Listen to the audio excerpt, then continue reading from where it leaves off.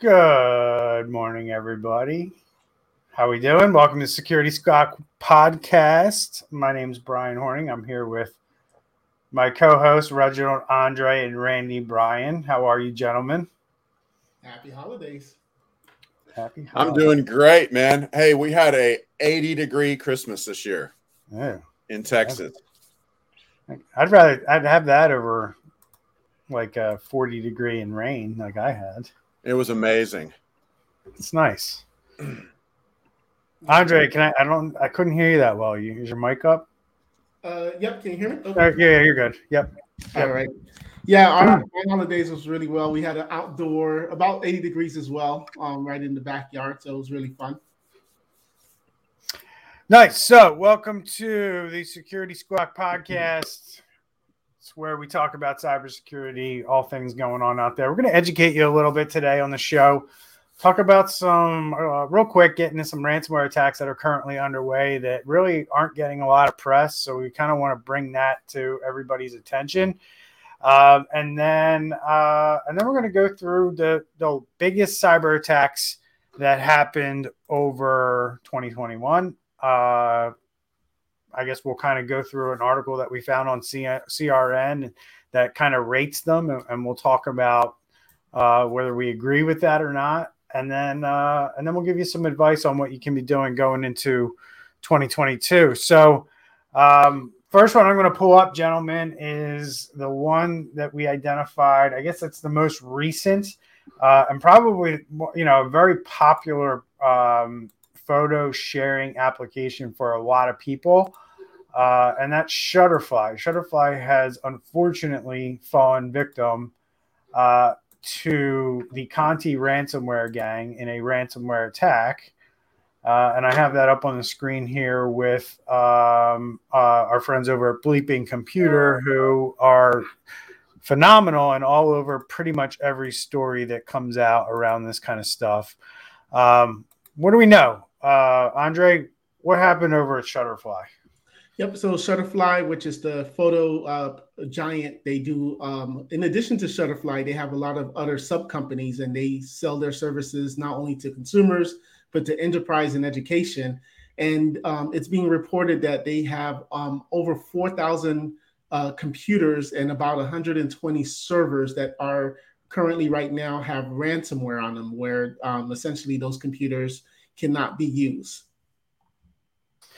That's exactly right. And I did read in the article of that, like Shutterfly.com and a couple other properties that it owns under the Shutterfly brand hasn't really been affected. So users of Shutterfly might be like, hey, I'm on Shutterfly right now and I can upload my stuff. I'm fine.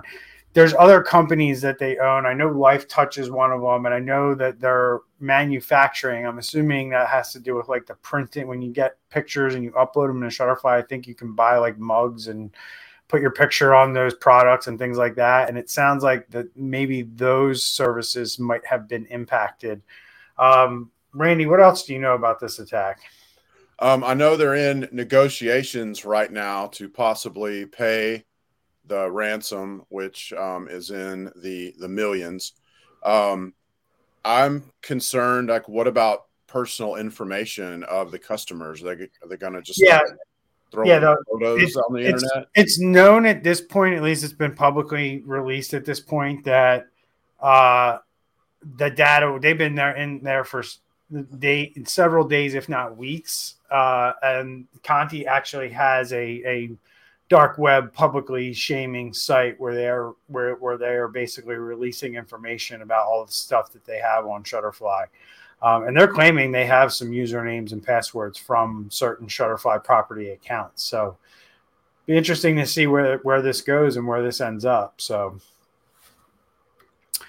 anything else you gentlemen want to add to this? They also mentioned how they have screenshots of legal agreements, bank and merchant account information, login credentials for corporate services, login information, spreadsheets and so forth, and in customer information. So it's interesting when you look at how certain companies react. In this case, the report is that they are in negotiations of paying versus other companies similar size where they're saying flat out, we're not going to pay you anything. So it's just interesting because it may be related to the information that they have and the setup they have to restore all of that data. So in this case, since they're negotiating, that tells me that the information that they have is very important to them. They don't want it to go out, and possibly to restore 4,000 computers may just be cheaper just to pay that ransomware. Yeah, I'm with you. I agree with that. Randy, anything you want to add before we move on to the next ransomware attack victim? I do. So this group we've mentioned several times in the past months. By the way, sorry to interrupt, but up on the screen, if you're watching live, we have the actual.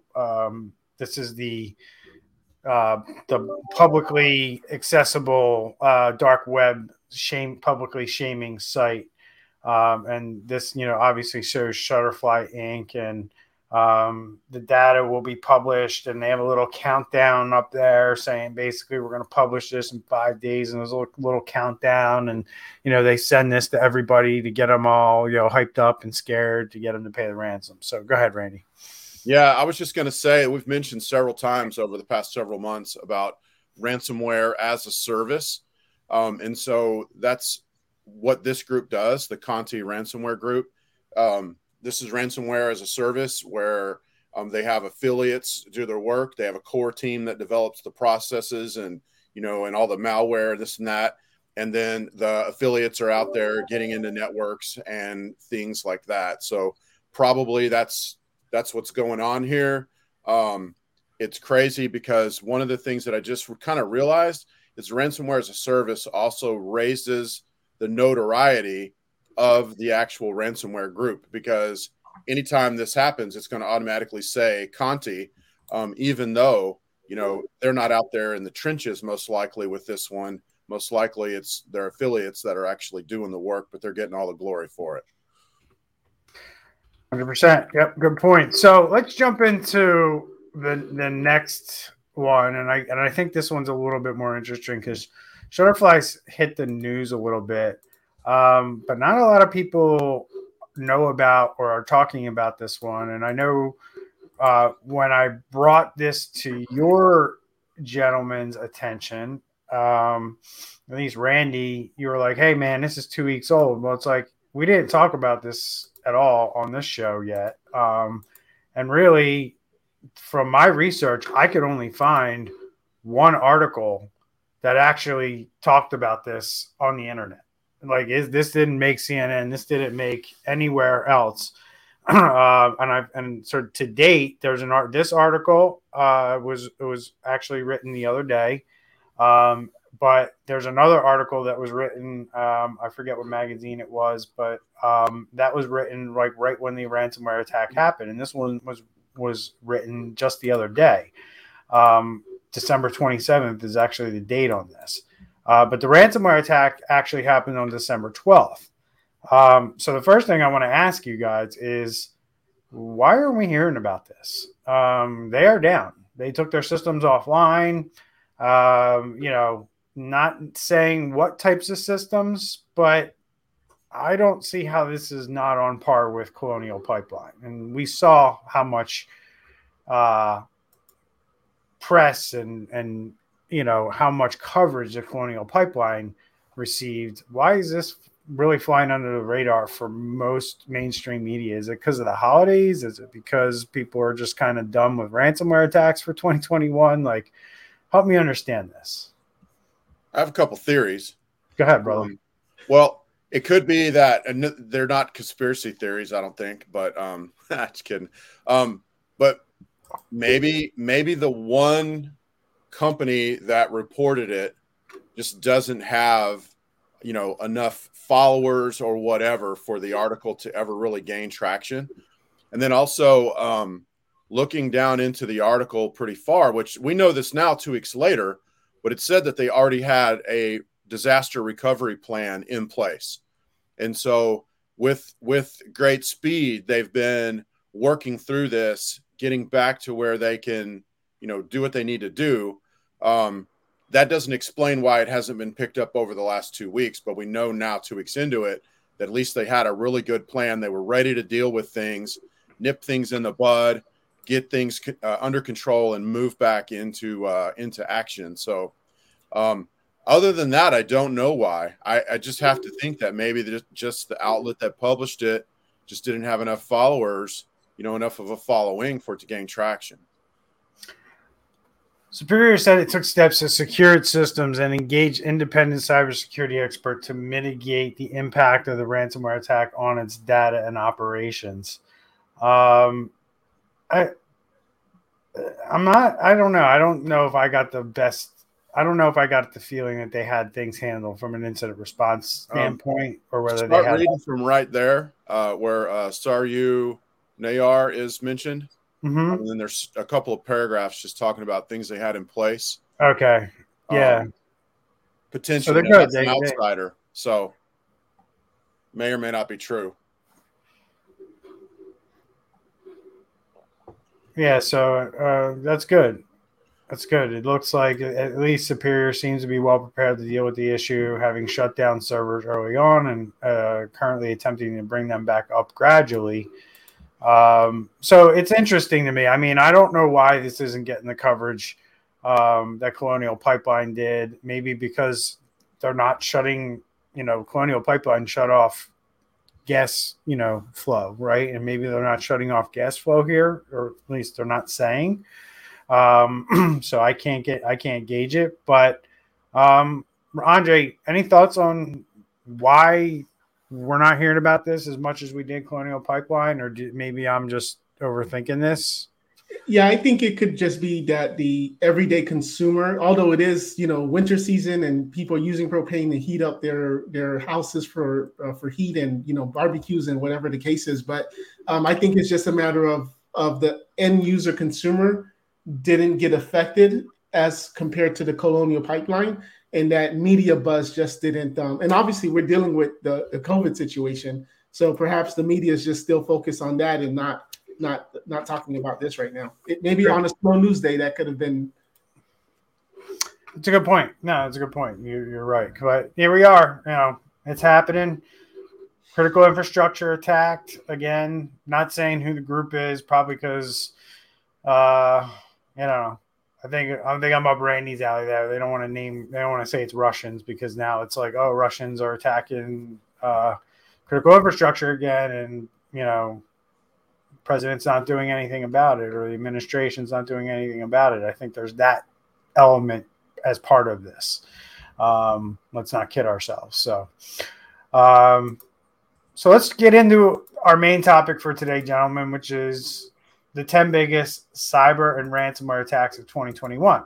Now, as I was looking at this article, the really cool thing is in the beginning, they had articles back to when they did this last year and when they did it in 2019. And real quickly, before we dive into each attack, I want to quickly point out the data that they showed in 2020. And most notably, out of the 11 attacks that they put on the list, I guess they put 11 instead of 10, they cost $144.2 million. At least that was the cost, or that was what they were asking for in just the ransomware payment, right? Not everything else that it's going to cost around the actual event. So I just wanted to point that out because moving into 2021, there's a pretty big difference in that number. And we're going to show that right here. And we went from 141 to 320. Mm-hmm. And that one looked at 11 attacks, and this one actually only looks at 10. So the numbers are going up more than double, right? So for the ransom, are you guys surprised about that, to see that in 2021 of the big attacks, these numbers have now doubled? Same number of attacks, and now you go from 140 some million over 11 attacks really to 320 over 10. And this is just the ransomware demand. Again, these companies have costs associated with dealing with the attack and all that stuff. This is just what the cyber criminals are asking for. Not surprised at all. And the day becomes 500 million and then 1 billion. That'd be crazy. Yeah, it's not surprising at all, really. It's almost triple. I mean, it's just 100 million short of tripling. And, we're seeing that all the way down to the smallest of businesses, the smallest of attacks, all the way up. It's just going to keep increasing. Yep. I mean, to a certain point, I guess, once it reaches 100% market saturation, then they'll have to find something else. But I don't think we're there yet. So just a couple highlights from before we dive into each attack and then kind of give our opinion on whether we agree if they rated these correctly. Before the biggest ransomware attacks were carried out by REvil, which are now gone, just to point that out. 2 were executed by DarkSide, while Conti, Doppelpaymer, Lockbit, and Phoenix were responsible for 1 massive attack each. But I got to tell you, Conti is responsible for a lot of ransomware attacks, like little ones that nobody hears about. 3 of the victims are based in the United States, 2 are in Ireland, 2 are in Taiwan, and 1 in Brazil, Germany, and South Korea, respectively. The other interesting data that I wanted to point out here is 4 of the largest ransomware victims are in the technology space, while the remaining span verticals from financial services, healthcare, and automobile manufacturing to food production, oil and gas, and chemicals. So they like to hit technology companies, but you also see other spaces. And it's interesting to me that healthcare is on here. I believe, if I remember the list, there's only 1 healthcare entity on the list, but there was a lot of hospitals and a lot of healthcare organizations hit with ransomware in 2021. So before we jump in the list, anything stand out to you guys in these stats that they laid out in the list? Don't everyone talk?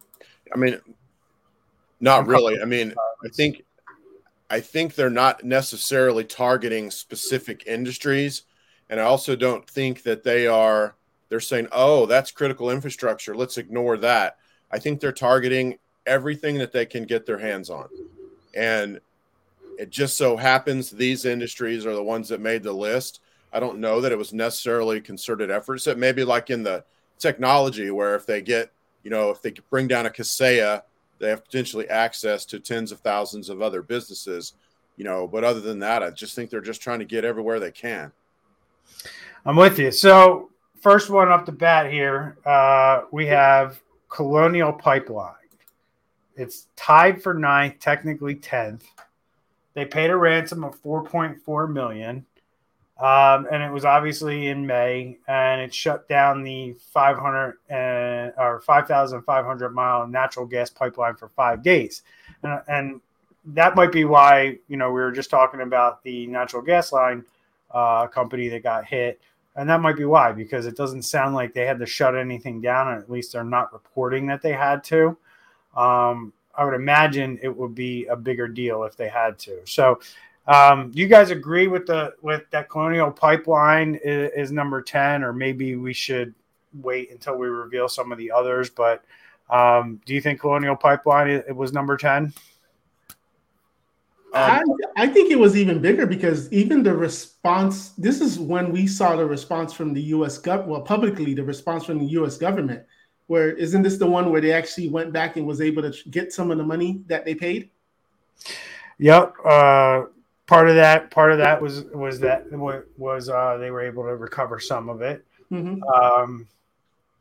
And they were able to track some of the payments, but I think this was a little bit more just because of the timing of it.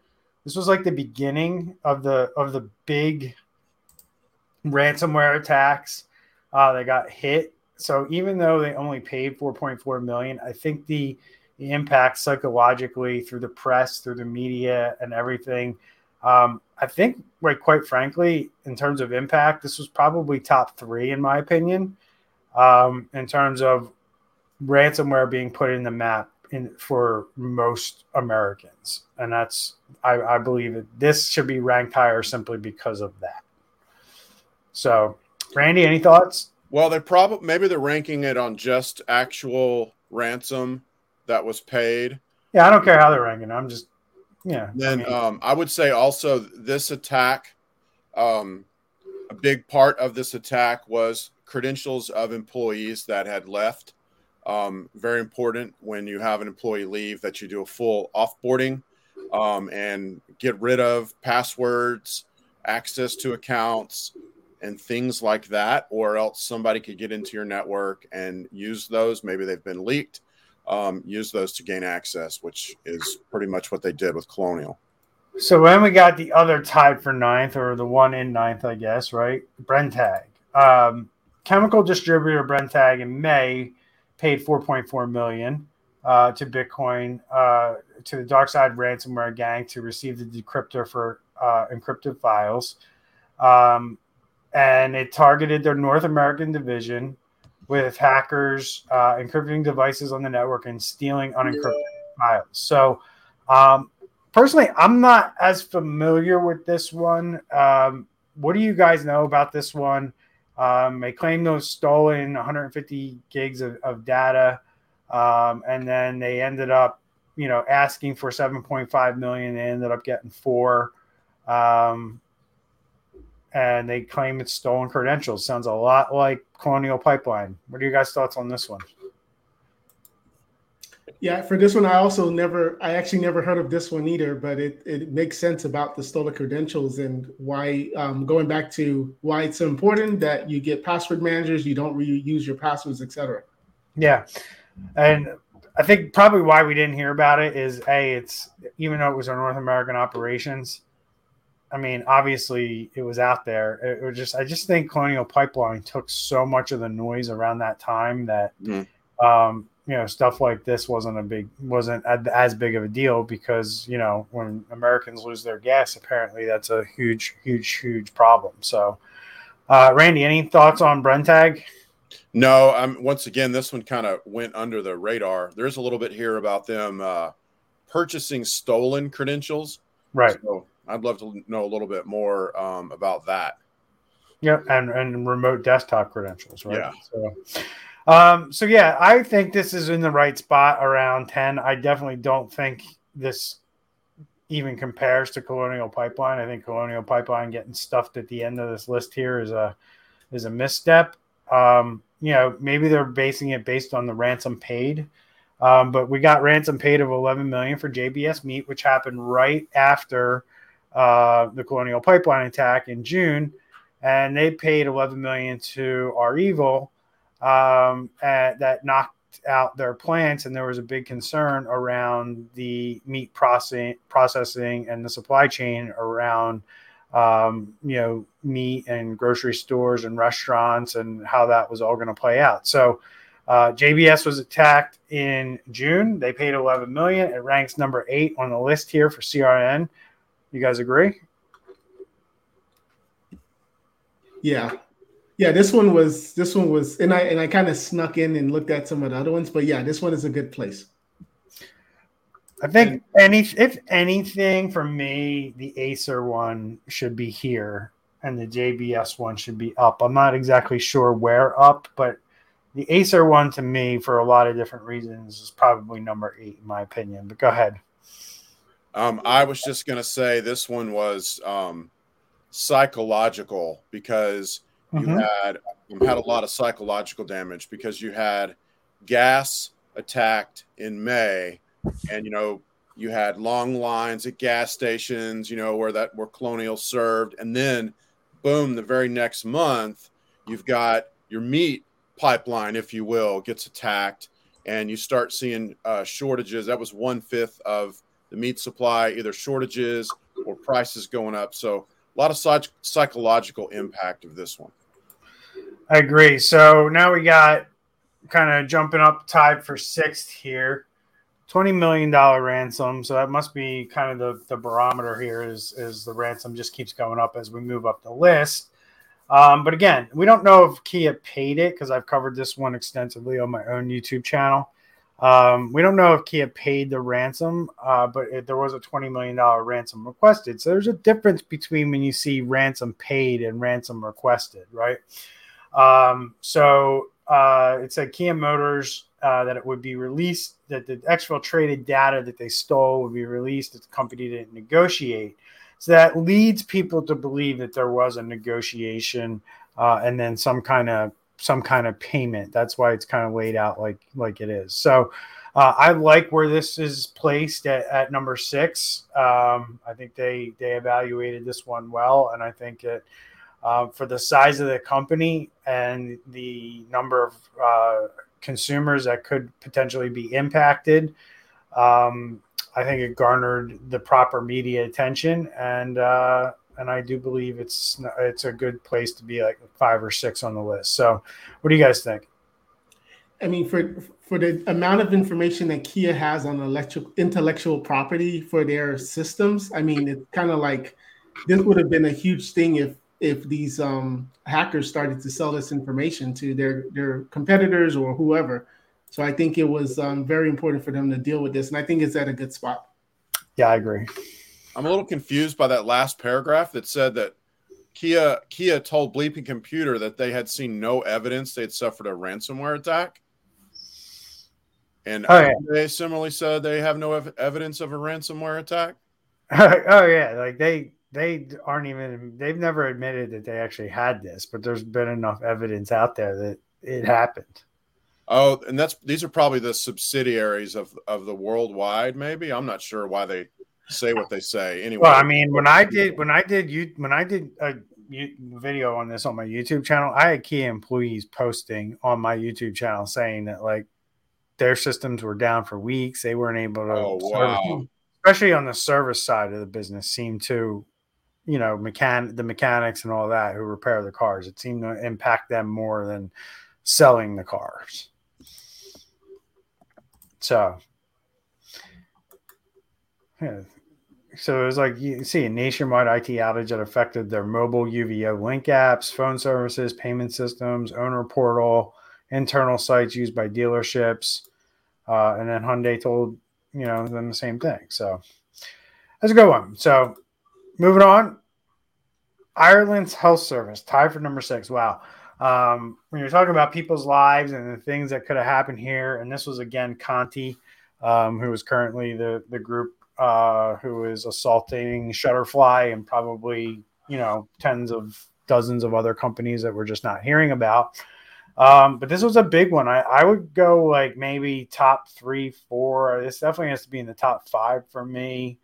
20 million requested again. And this was a big deal over in Ireland. They got hit with ransomware. It disrupted their healthcare system for weeks. And this happened in May as well. So what do you guys think about this one?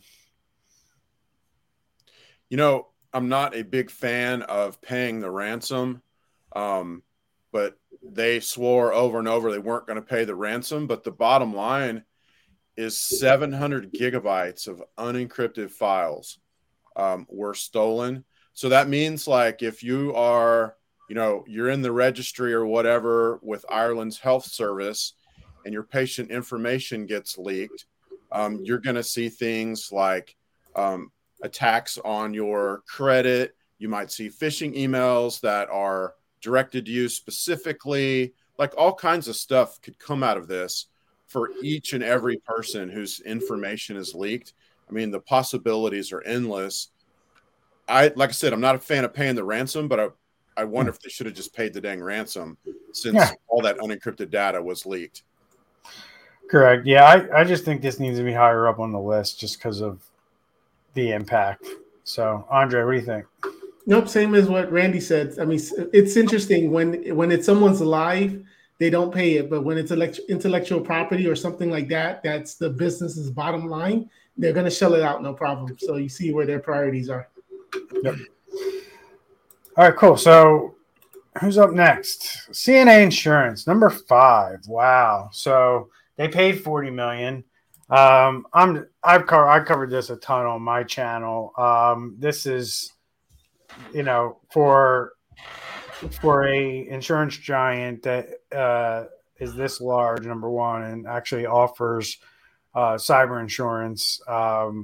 These are things that just can't happen, and they did. So I think it's right around top 5. It was a big deal. I don't think it got as much play and coverage and didn't impact, but like people have to understand, like stuff like this happening, this data and this information and these types of companies getting attacked, it's far more impactful in my mind than, not being able to have gas for a few days.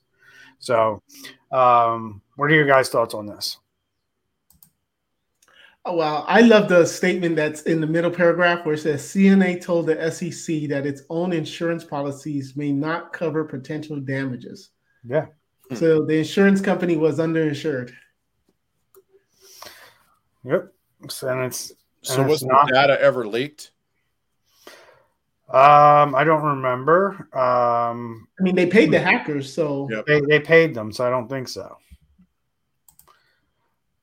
But you imagine, like, if you have information on like somebody's coverages for a certain thing, life insurance, whatever, think of all the things that you could, do or use in an extortion scheme against all of their clients once you start, using or selling this data, or just the amount of money that they could make selling the information to, other criminals who like to steal people's identities and things like that. So I think this is right in line, top 5, maybe should be, I don't know. Let's see who number 4 is. And then Quanta. So they're tied for 2. This was a big deal. They 50 million. And this was I definitely think that Ireland Health and CNA should be in front of this one. It was a big deal, and they went after them, but they only requested 50 million. I don't think they got paid 50 million. And they tried to go after Apple through this. They tried to, since this company designed things for Apple products, they tried to basically leverage that relationship and that contract that Quanta has with Apple to try to get paid more. They almost tried to basically extort Apple, and Tim Cook pretty much said, go pound sand. So what do you guys think about this one? In the right spot or not so much? I mean, I think it made the spot for the amount of the ransom requested, but as far as impact, I mean, I'd put it farther down the list. I wouldn't put it up here tied for number 2. That's for sure. Yeah. We're not talking about data. They're not protecting people's private information. They design computers and laptops for, some of the largest corporations, but at the end of the day, all laptops look the same to me. How proprietary can these cases and stuff like that be? Yeah. So I think this is too high up on the list. I'd actually slide this down closer to the bottom, in my opinion. I'd probably be down towards where Colonial Pipeline is and move everything else up. Because I know we're going to come up to another company next that I probably think is way too high. But again, it's these requested ransoms that really throw this list off, in my opinion, because you can request $100 million from a company that does $1 million a year in revenue. It doesn't mean you're going to get it, right? So any additional thoughts on this, guys?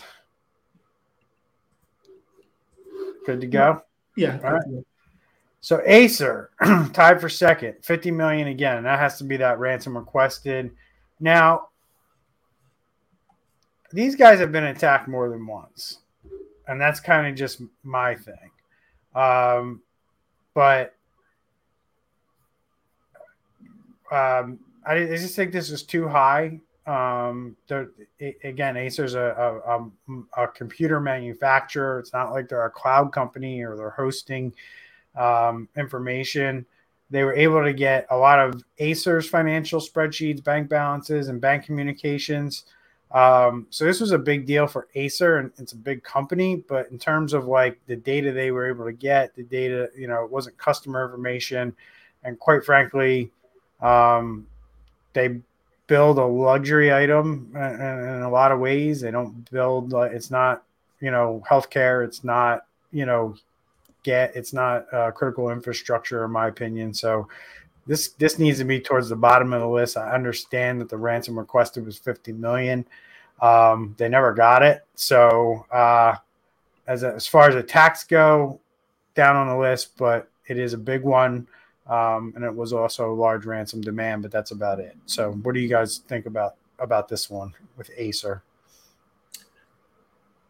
I mean, you pretty much covered it. I honestly would put the Quanta above Acer because diagrams could potentially be used to find some sort of hack or weakness or vulnerability. Who knows? But, this is just company information of Acer, which sucks. But, I would have probably put it down lower on the list. But I know that's probably up here for the 50 million. Mm-hmm. Yeah, and this happened right after the Exchange vulnerability was disclosed by Microsoft back in the spring of 2021. So there's a lot of speculation that this could have potentially have been as a result of that, but we don't really know. And then another one tied for second is Accenture. So one of the IT companies on the list.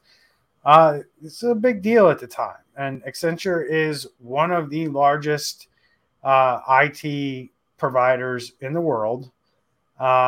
And the other thing is that I know for a fact that Accenture is involved in a lot of ransomware remediations. And here you have a company that kind of does this for a living, and they found themselves in the midst of a ransomware attack in August of 2021. So, what do you guys think about this one? Is it in the right spot? Do you agree, disagree? Now, again, same thing. They demanded, but they never paid it, right? They demanded $50 million, but I would imagine that they didn't disclose it. They published 2,000 files on the dark web, so my guess is that they didn't pay anything. Yeah, and then this last sentence says that Accenture said that we have completed a thorough forensic review of documents on the attached Accenture systems, and this claim is false. So it seems they were even denying it to a point as well. Mm-hmm. Yep. Yes, I don't. I guess because it is an IT company and this is what they do, so it's kind of egg in their face, and they're like, how can you be claiming you're protecting us, and here you don't have your stuff in order. Mm-hmm. And the fallout from this is going to happen. It happened in August of 2021. So, they're going to have some clients under contract. When those contracts come up for renewal, people are going to remember these types of things, and they might move on. And we're really not going to see the fallout from this probably until, the first or second quarter of 2022 in terms of, has there been attrition in customer retention or what's our customer retention been like, or if customers moved on as a result of this. I got to believe if you're a security company and you're providing cybersecurity consulting services. Now, Accenture does a lot more than just that. They do a lot of consulting for big companies. I just don't know how you continue with a company or at least look at other options when something like this happens. So, Randy, any thoughts before we move on to, I think number one's next? I mean, I will say that an attack on your company is a matter of when and not if. So even companies like this are going to get attacked. So, I don't know. This probably belongs at number two. It probably is a solid number two on this list, or very high on the list, because it does impact a lot of potential customers also. I agree. And number one on the list, the biggest one, according to CRN Magazine, because of the ransomware requested, was $70 million. Kaseya, we are obviously intimately familiar with this attack. When you're talking about a tool that companies like ours, three of ours, use, which Kaseya is, I'm not saying we use it, but it is a tool that we can use in our business. You're very intimate with the kind of the details of what happened here.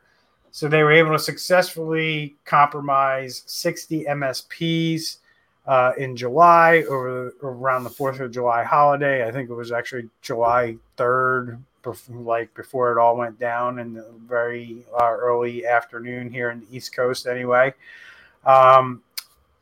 Let's talk about it. I do think it belongs at number one just because of amount of computers that were able to be encrypted as a result of this. And I also think it was an eye-opening way for companies to evaluate how their own software can be compromised, right? I think we learned a lot about software supply chains as a result of this attack. And what are your guys' thoughts on how this all went down? This is the one that kept us IT guys up at night thinking, is our supply chain, the people that we use to remote into systems, are they going to be next if a company like Kaseya could have happened? So I know for me, right after this, we started to use a tool that would have blocked this type of attack. So I definitely, this should be number one. A lot of lessons learned here. And I would even say, in the IT community, as far as the tools that we use, they started to take security more serious. There was a lot of times we would do feature requests when it came to, enabling two-form factor or IP restrictions, and those things were ignored. And as soon as this happened, all of a sudden, the tools that us MSP uses, they started to listen more and take action. There's there's a lot of silver linings in this story though, because Kaseya had a reputation, right or wrong, I'm just saying, a reputation as, hey, we take over companies and we just milk them for what it's worth. They had a reputation for not spending enough on security that they should. That I think hopefully has either A, caused them to do that, or B, which would be a silver lining. And then also it's caused more companies to be aware of who you use in your supply chain, like Andre was just saying. It's caused more companies to be more serious about their security, and they were able to get the unencryption or the decryption key, and they arrested some people. So a lot of silver linings came out of this, and this was probably for an IT provider, for an MSP. This is probably one of the scariest ones that we've seen. Like Andre said, this will keep you up at night, because if they can get into this, they can get into anything.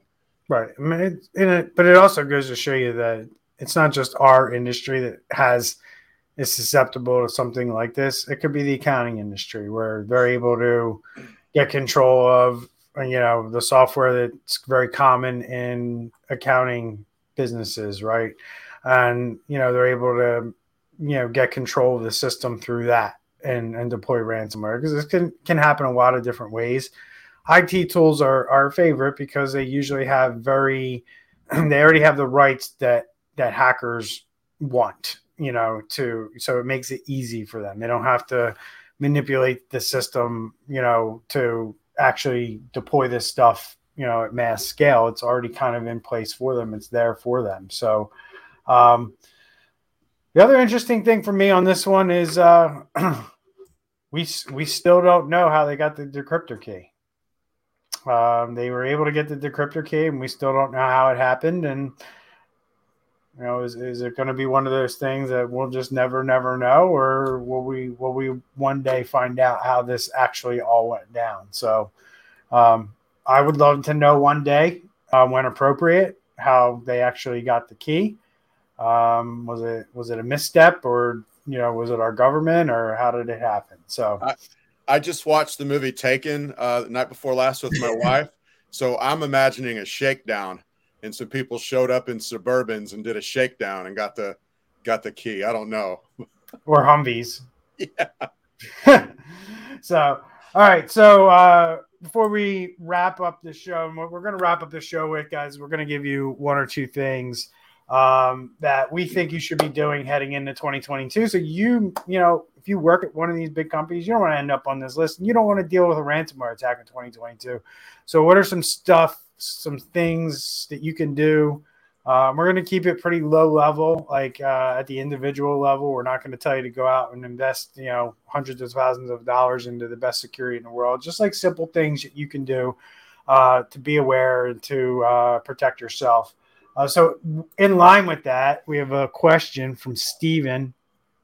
He asks, do you guys see any emerging trends that lead to these attacks being successful? For example, do you notice any particular mistakes made by all these victimized businesses? And quite frankly, I do. I'm going to just take that off so we can see Randy, and I don't really need to share my screen anymore. So let's wrap a little bit, guys. What are some mistakes that you guys see being made all the time? And I guess we can kind of, each share one mistake that we see being made all the time. Maybe we'll overlap. But Randy, why don't you start us off? What is one mistake and one thing somebody can do to not make that mistake anymore? Yeah, that's a great question, and that's kind of how we wanted to wrap up on this also. So, really good question. I came up with a list of 4. I'll just pick the first one off the list because it came up first. But if these 4 came up over the 10 or whatever that we just looked at, but I would say properly offboarding an employee. Employee leaves, shut down all their accounts.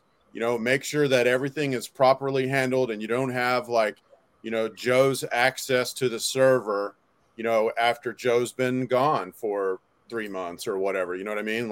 All that stuff needs to be shut down. So offboarding is a big mistake. Yep. Not having the process for proper offboarding. And obviously, if you don't have a proper offboarding process in your HR team, meaning, you just fire somebody and they walk out the door and there's no paperwork or anything like that you're actually filling out, then you probably don't have a good offboarding process for IT either. So you should have it on both sides, the HR side and the IT side. But if you already have it for HR, then you just need to add the language in there for the IT. Make sure the IT gets notified and proper notification happens to the people who have the authority to disable accounts, change passwords, whatever you decide your policy is. A lot of times that involves Randy, forwarding email, when that person leaves to somebody, or taking a snapshot of the mailbox or something like that. So there's all these things that you need to consider in your offboarding process that you should have in your policy. So when things go down, you're not constantly remembering, oh yeah, I fired that guy a month ago and I think his account's still active. And in the case of Colonial, real quick, it wasn't that Joe left the company and then, Joe maliciously attacked the company. Joe left the company. I think it was even years before. Right. Well, Joe left the company and then LinkedIn got hacked, right? Yeah, and his password were on the web, exactly. On the dark web, and then Joe's LinkedIn password was the same as his VPN to dial in. Exactly. And then that's how they got it. So that's why you want to offboard. Exactly. So, Andre, we're heading into 50 minutes here, so I guess we'll just answer Steven's question here and then we'll wrap it up. So, what do you see?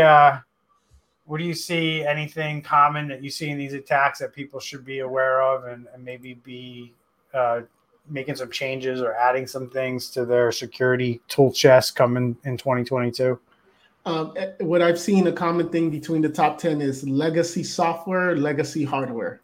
So they're running a system that is no longer supported, no longer receive patches, and especially with this Log4j for 2022 and how many systems are out there, I see that we're gonna get a huge traction on that. So if you have anything that is no longer being patched by the manufacturer, no matter how much it costs, come up with a new process, a new system, and turn off that thing and disconnect it from the internet. I mean, that's a great point. I love it. Updating these systems and understanding that systems that, like you mentioned, Andre, that are no longer being updated by the manufacturer, they go end of life. They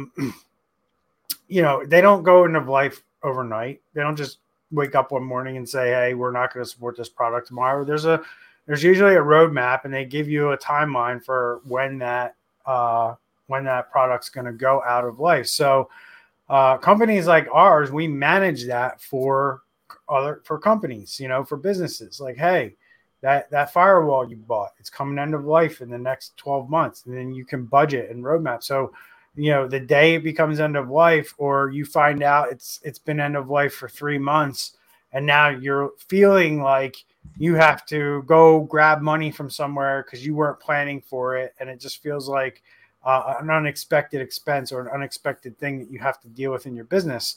And I got to tell you that's not how it should be. in anyone's business, where you're kind of being told like out of the blue that you got to spend money on something.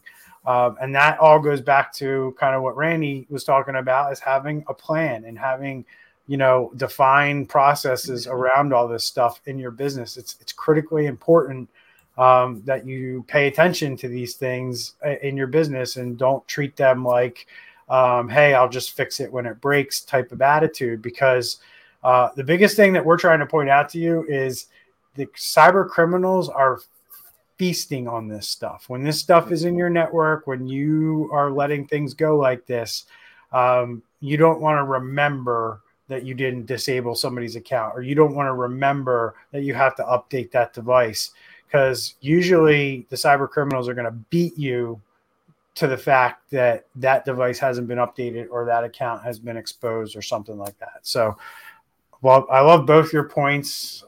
Anything you want to add to that, Randy? Well, something kind of similar, I guess, was just patching in general. Yep.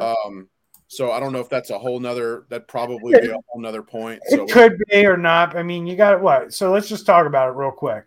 You have to patch or update what? Hardware and software, right? Yep. And typically the hardware is called firmware, and typically the software is just released as a patch or a security feature update or release or something along those lines. It's termed. And you have to have a strategy for both, right? You can't just update Windows and think that your cybersecurity is taken care of. There's way more software on your computer than just Windows. So you have to update third-party applications like Chrome, Adobe, your printer software. All these things come out with updates too. And a lot of times automatic updates aren't turned on. You might have to just go out and re-download it off the website. But you should know what your processes are for updating all the software and hardware on your network, right? So I think it's a good point, because people either conflate or minimize what they need to do around updating and patching all these things. So, all right, I'm going to end this show here. I'm going to wrap it up with my kind of get into 2022, and I'm going to harp on this, and it's going to seem super basic, but a lot of people aren't doing it, just because I talk to people all the time, and I ask them, like, the number one question I'll ask them is, hey, do you know your passwords for your bank? And they'll be like, yeah.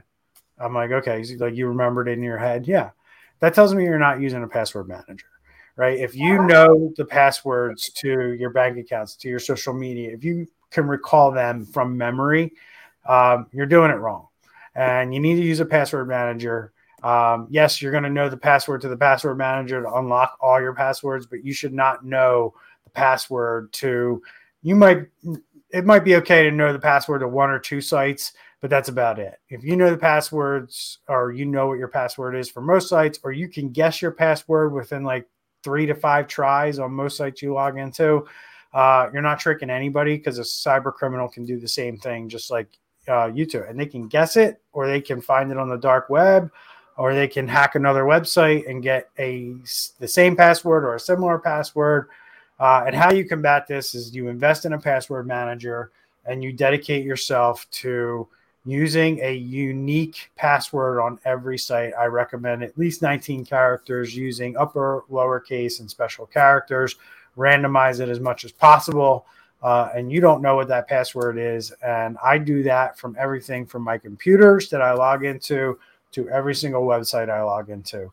I don't use the same password anywhere at this point, and neither should you. So that's it for me, guys. What else? You guys want to add anything to that? Yeah, I would say dark web monitoring to go along with what you're saying about passwords. I mean, businesses should be doing dark web monitoring. And then what, on a personal level, kind of hire the credit reporting agencies to kind of do it a little bit for you? Just something like, when we talked about the different things that the different password keepers do, but like taking all of your passwords and then comparing them to known links would be an amazing thing. Sorry. To add to what you were saying about passwords, credential leaks, because your passwords that they're using against you that cost on average $385,000 per credential attack, like those are usually they're getting those off of the dark web. So to have, you know, your stuff being monitored at the same time would be huge to know if your stuff has been leaked onto the dark web. There you go. Thanks, Randy. I had to cough there, so you saved me. Andre, take us home. Got anything else you want to add? Just going back to the Log4j. Everyone have a happy new year, and just please talk with your IT company and ask them what are they doing. If they haven't sent you an email or anything or mentioned it, reach out to them, because I see that is going to be top 2022 issue. And you make a great point there, and I don't want to gloss over that. So let's wrap up the show on that. You just said right there, if they're not talking to you about it, and if they're not saying anything, you can't assume that you're okay, right? Because this could be anywhere. This could be buried deep in some software that you bought 5 years ago, right? And I think this is one of those things where if you're working with an IT company, or if you have an IT person that is on your payroll, these individuals who you feel like are taking care of you or are responsible for this stuff, they should be coming to you and telling you exactly how they're detecting whether or not the vulnerability exists on your network, and or telling you they can detect whether or not the vulnerability has been exploited within your environment. So there are two very, you can do both at this point in time. In the last week, we've developed the technology to detect whether you have it in the network. And we can also tell if you've been exploited, because there's like 3 or 4 things that these guys do once they exploit it. And if those things are on a system, that's been exploited. So, but more importantly, as Andre rightfully pointed out, somebody needs to be coming to you as the CEO or as the C-level people and reassuring you that they have the tools in place to deal with this, and this is how they're handling it. And if that conversation is not happening, don't be surprised if you become a victim in 2022 from this vulnerability, quite frankly. And that we are going to see a lot of it because we saw it with Microsoft Exchange, and this isn't going to be much different once these guys really figure out how to exploit it. So, all right, go ahead. Well, one thing that I don't know that we mentioned, but was just training, cybersecurity training for your people. So they're less likely to click on things, more likely to ask questions first instead of clicking first. That goes a long way because people are the most vulnerable part of your organization. I agree. So that's a good one. So I'm going to wrap up the show, gentlemen. We're almost an hour in, so thank you for your input. I think I like the list from CRN. They did a great job on that list. They do actually a great job every year. They've been putting that list out since 2019.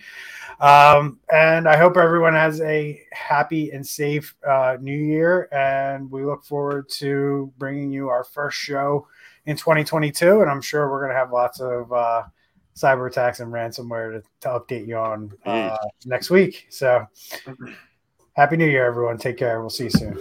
Bye.